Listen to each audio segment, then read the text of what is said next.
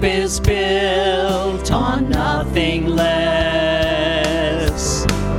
than Jesus' blood and righteousness. I dare not trust the sweetest frame, but wholly trust in Jesus' name. My hope is built on nothing less than Jesus' love and righteousness. I dare not trust the sweetest frame, but wholly trust in Jesus' name. Christ alone, cornerstone, weak made strong in the Savior's love through the storm.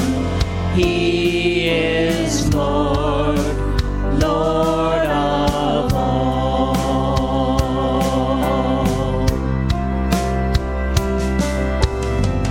When darkness seems to hide its face, I rest on His unchanging grace.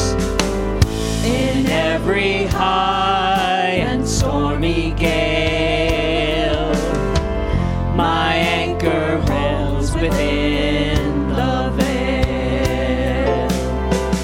My anchor holds within the veil. Christ alone, cornerstone, weak made strong in the Savior's love through the storm. He is Lord, Lord of all. He is Lord, Lord of all.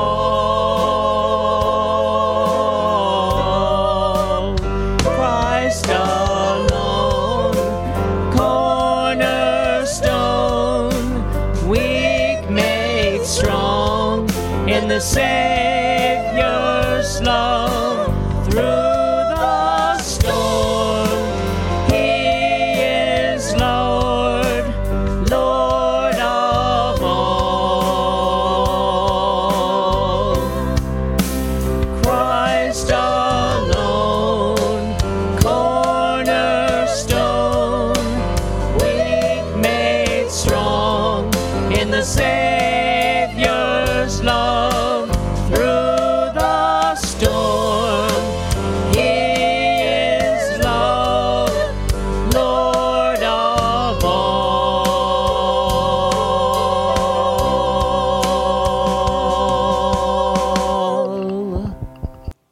Our scripture reading for us this morning comes to us from 1 Peter chapter 2, verse 2 through 10. Hear these words. Like newborn babies, you must crave pure spiritual milk so that you will grow into a full experience of salvation. Cry out for this nourishment now that you have had a taste of the Lord's kindness. You are coming to Christ, who is the living cornerstone of God's temple. He was rejected by people, but he was chosen by God for great honor. And you are living stones that God is building into his spiritual temple. What's more, you are his holy priests. Through the mediation of Jesus Christ, you offer spiritual sacrifices that please God. As the scriptures say, I am placing a cornerstone in Jerusalem, chosen for a great honor, and anyone who trusts in him will never be disgraced. Yes, you who trust him recognize the honor God has given him. But for those who reject him, the stone that the builders rejected has now become the cornerstone. And he is the stone that makes people stumble, the rock that makes them fall. They stumble because they do not obey God's word. And so they meet the fate that was planned for them. But you are not like that. For you are a chosen people. You are royal priests, a holy nation, God's very own possession. As a result, you can show others the goodness of God. For he called you out of the darkness into his wonderful light. Once you had no identity as a people, now you are God's people. Once you received no mercy, now you have received God's mercy. This is the word of God for us, the people of God. Thanks be to God. Will you pray with me? Most holy and gracious God, Father, Lord, we give you thanks for this day. We give you thanks for your love, for your grace, and for your joy at work amongst us. We thank you for your love and your hope. And Lord, as we enter into this time, we ask for you to open our hearts and our minds and our ears so that we may be attentive to your word speaking to us. Turn out the distraction of our day and our lives so that we may hear from you in this moment. And Lord, may I become less so that you may be more in this moment. And may the words of my heart and the meditation of my soul be pleasing to you, our rock and our Redeemer. Amen. Well, if children's moments isn't a great foretell, it's that I'm not that good of a builder. That's what I've been told all my life. I'm not good with my hands. I'm not good with nails. I'm not good with a hammer. I'm good with thinking what I need to do. I'm just not good at doing those things. In fact, at Asbury Seminary, there is a gingerbread man that would be used for what was called our Kingdom Conference, a conference that recognized the greatness of God's kingdom, yet I turned this gingerbread man into trying to fix it because it was always falling over and always had to be propped up. And so I thought, I can fix this. This is easy. It's just a couple screws on the back of this thing. No problem. A caveman could do this.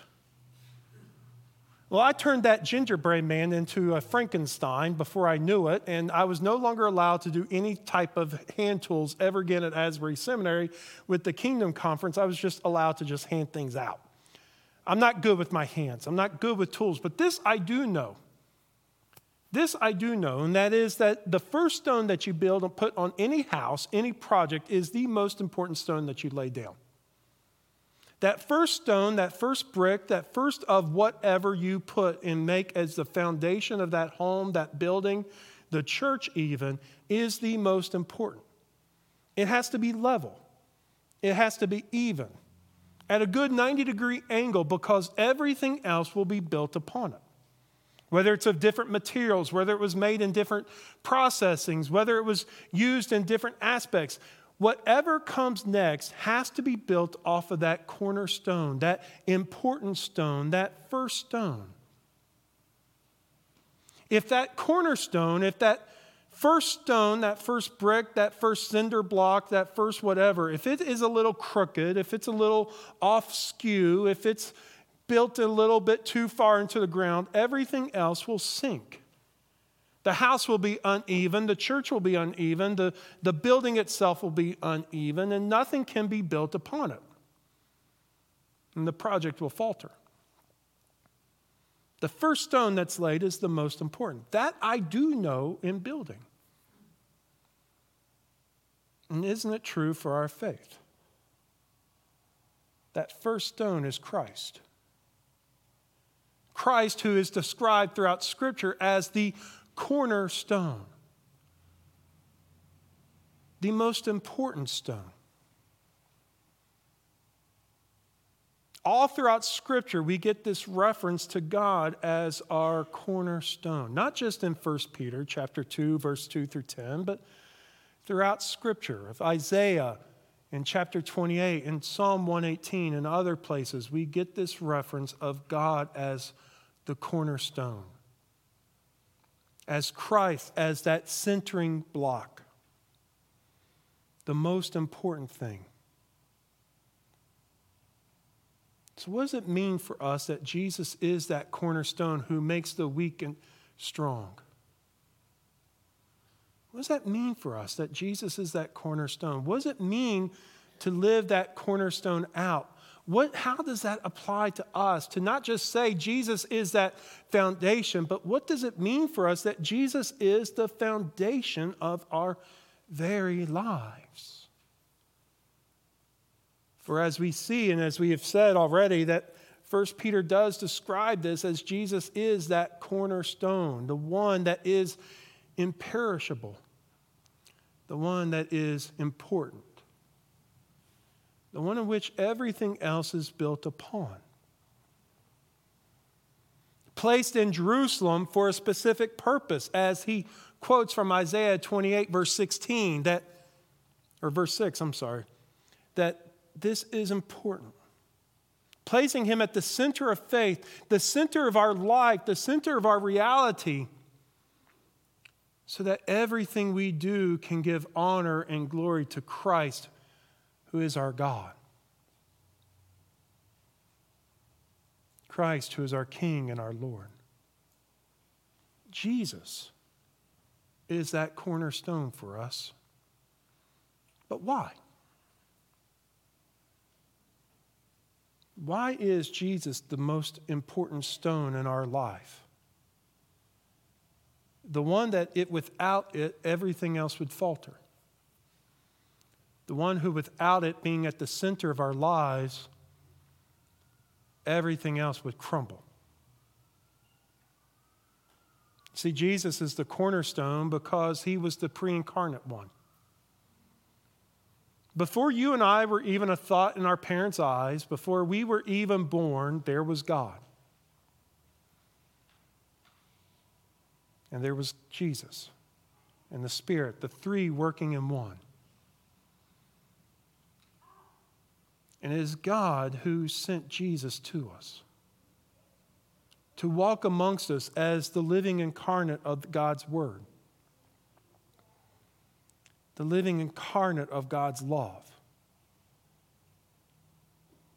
Jesus came and walked amongst us as God himself, for he is God. And as he walked amongst us, he taught us about what it meant to follow in God's footsteps. He taught us the Word because he is that Word. He taught us what it meant to love God, to seek truth, to honor grace. He taught us what it meant to love our enemies, to love our neighbor as ourselves, and to seek holiness because God himself is holy. He taught us these things because it is he who is the Word and who is the wisdom. But he didn't just teach us, he also showed us what it meant to love and what it meant to live out truth. He opened the doors of faith for the forgotten and the marginalized, the poor and the oppressed, the lost and the lonely, and welcomed the sinners at the table of fellowship.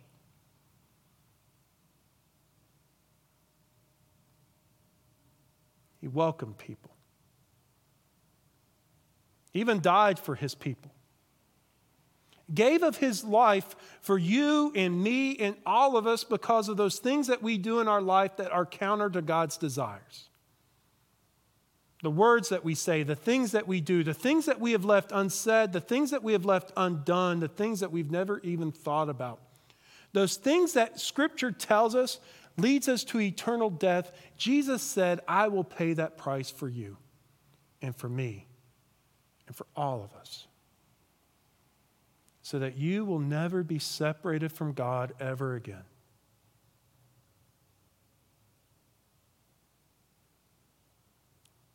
But death wasn't the end. It was only just another part of the story, for the resurrection came that affirmed who Jesus is.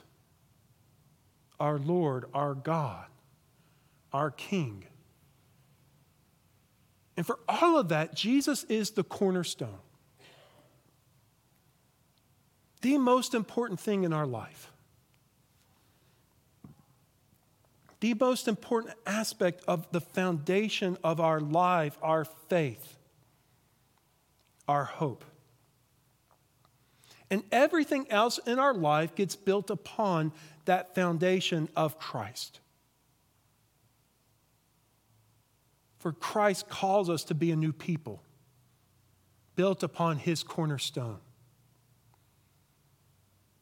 Calls us into a new community, calls us to be a fellowship of believers, not just those of us who have gathered here at Pea Ridge United Methodist because we just wanted to get out of the rain,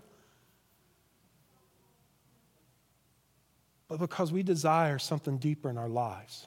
All of us, brothers and sisters together, Methodists, Baptists, Catholics and Protestants, Orthodox, and everyone else in between.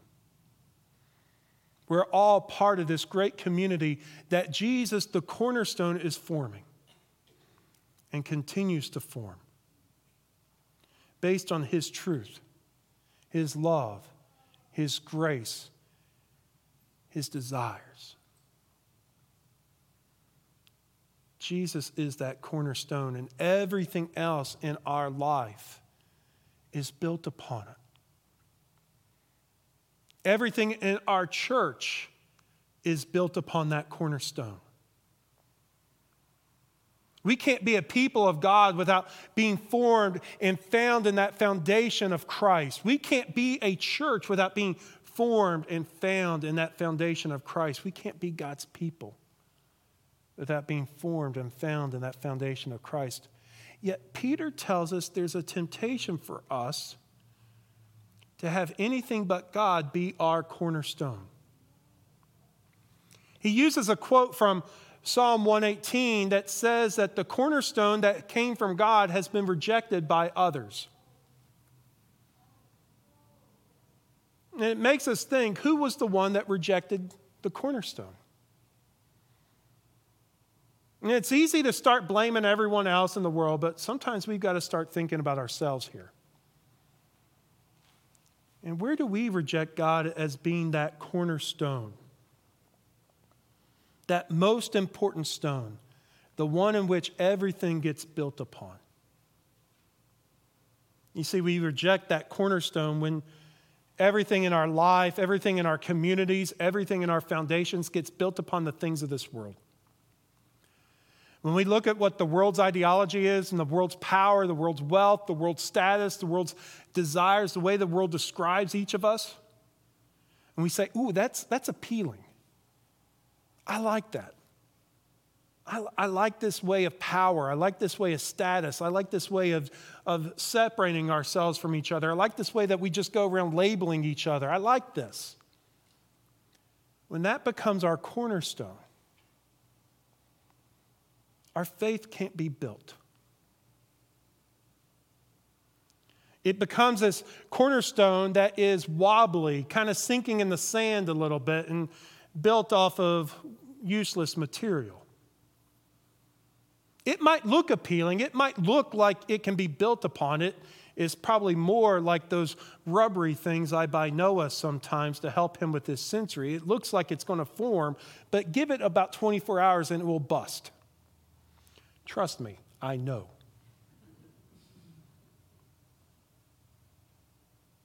When we build our life off of the world, when we build our whole connection off this world, we sink. We struggle. And we become more defined by the world than we are of Christ's love. And we need to be careful about this even in the church. Because it's easy for us to say, oh, I love Jesus, but yet our foundation is built upon our ideology, our power, our own desires, or even we build the church off of everything else but what God desires for us. Christ is that cornerstone. Christ has to be that cornerstone. And nothing else is more important than Christ in our life. And when we see that, we become a new people. We become a new creation. We become this holy group of people that God is centering us around. Called out to be countercultural in a world that is broken and hurting and struggling, even just to welcome and love each other. We are called to be grace. And called as a community to witness to the cornerstone, to point people to it, and to say, this is the world's true foundation. This is what will never let you down. This is what will never walk away from you. This is what will hold you strong in terrible times and good times and all the points in between. You see, because of the cornerstone, because of Christ, because of what he's done in our lives, you and me, all of us, we're part of this royal priesthood. And we're called to give, like the priests, honor and glory to God. You see, the work of the priest was to give glory to God on behalf of the community, to lead in worship, to lead in prayers, to lead in service. But all of us are the royal priesthood. All of us are called to give worship to God. All of us are called to give prayer to God. All of us are called to give service to God. All of us are to give witness to the community that stands against the dark forces of evil in this world. All of us are called to give witness to God in the midst of our community, in the midst of our world that would rather reject the cornerstone. We are called to point people to that centering rock, to say this is the one that everything is built upon. Through our words, our actions, our deeds, through our very lives, we are to point others to what is true, what is forever, what will never fall, what will always be present, and that is Christ and Christ alone. We are called to give witness to Christ with our words, our actions, and our deeds. We are called to be formed in Christ. And so we come to the table this morning to remember that Christ is our cornerstone. To remember that if we seek to truly live for Christ, then Christ must be that foundational piece in our life. To remember that we are called not just to have that Jesus as our cornering piece of life, but to give witness to God, to tell others about Jesus. So let us remember that we are part of something bigger. And let us remember who is truly the centering rock of our life. And let us point people to what truly matters, what truly holds us true, and what will never let us go. Christ, our cornerstone, who's made the weak strong, and who has never let us down. Will you pray with me? Most holy and gracious God, Father, Lord, we give you thanks for this day. We give you thanks for your love, for your grace, and for your joy amongst us. Lord, help us to remember that you are our cornerstone. Help us to tell your story and give witness to you through our words and our actions and our deeds. Through Christ we pray. Amen.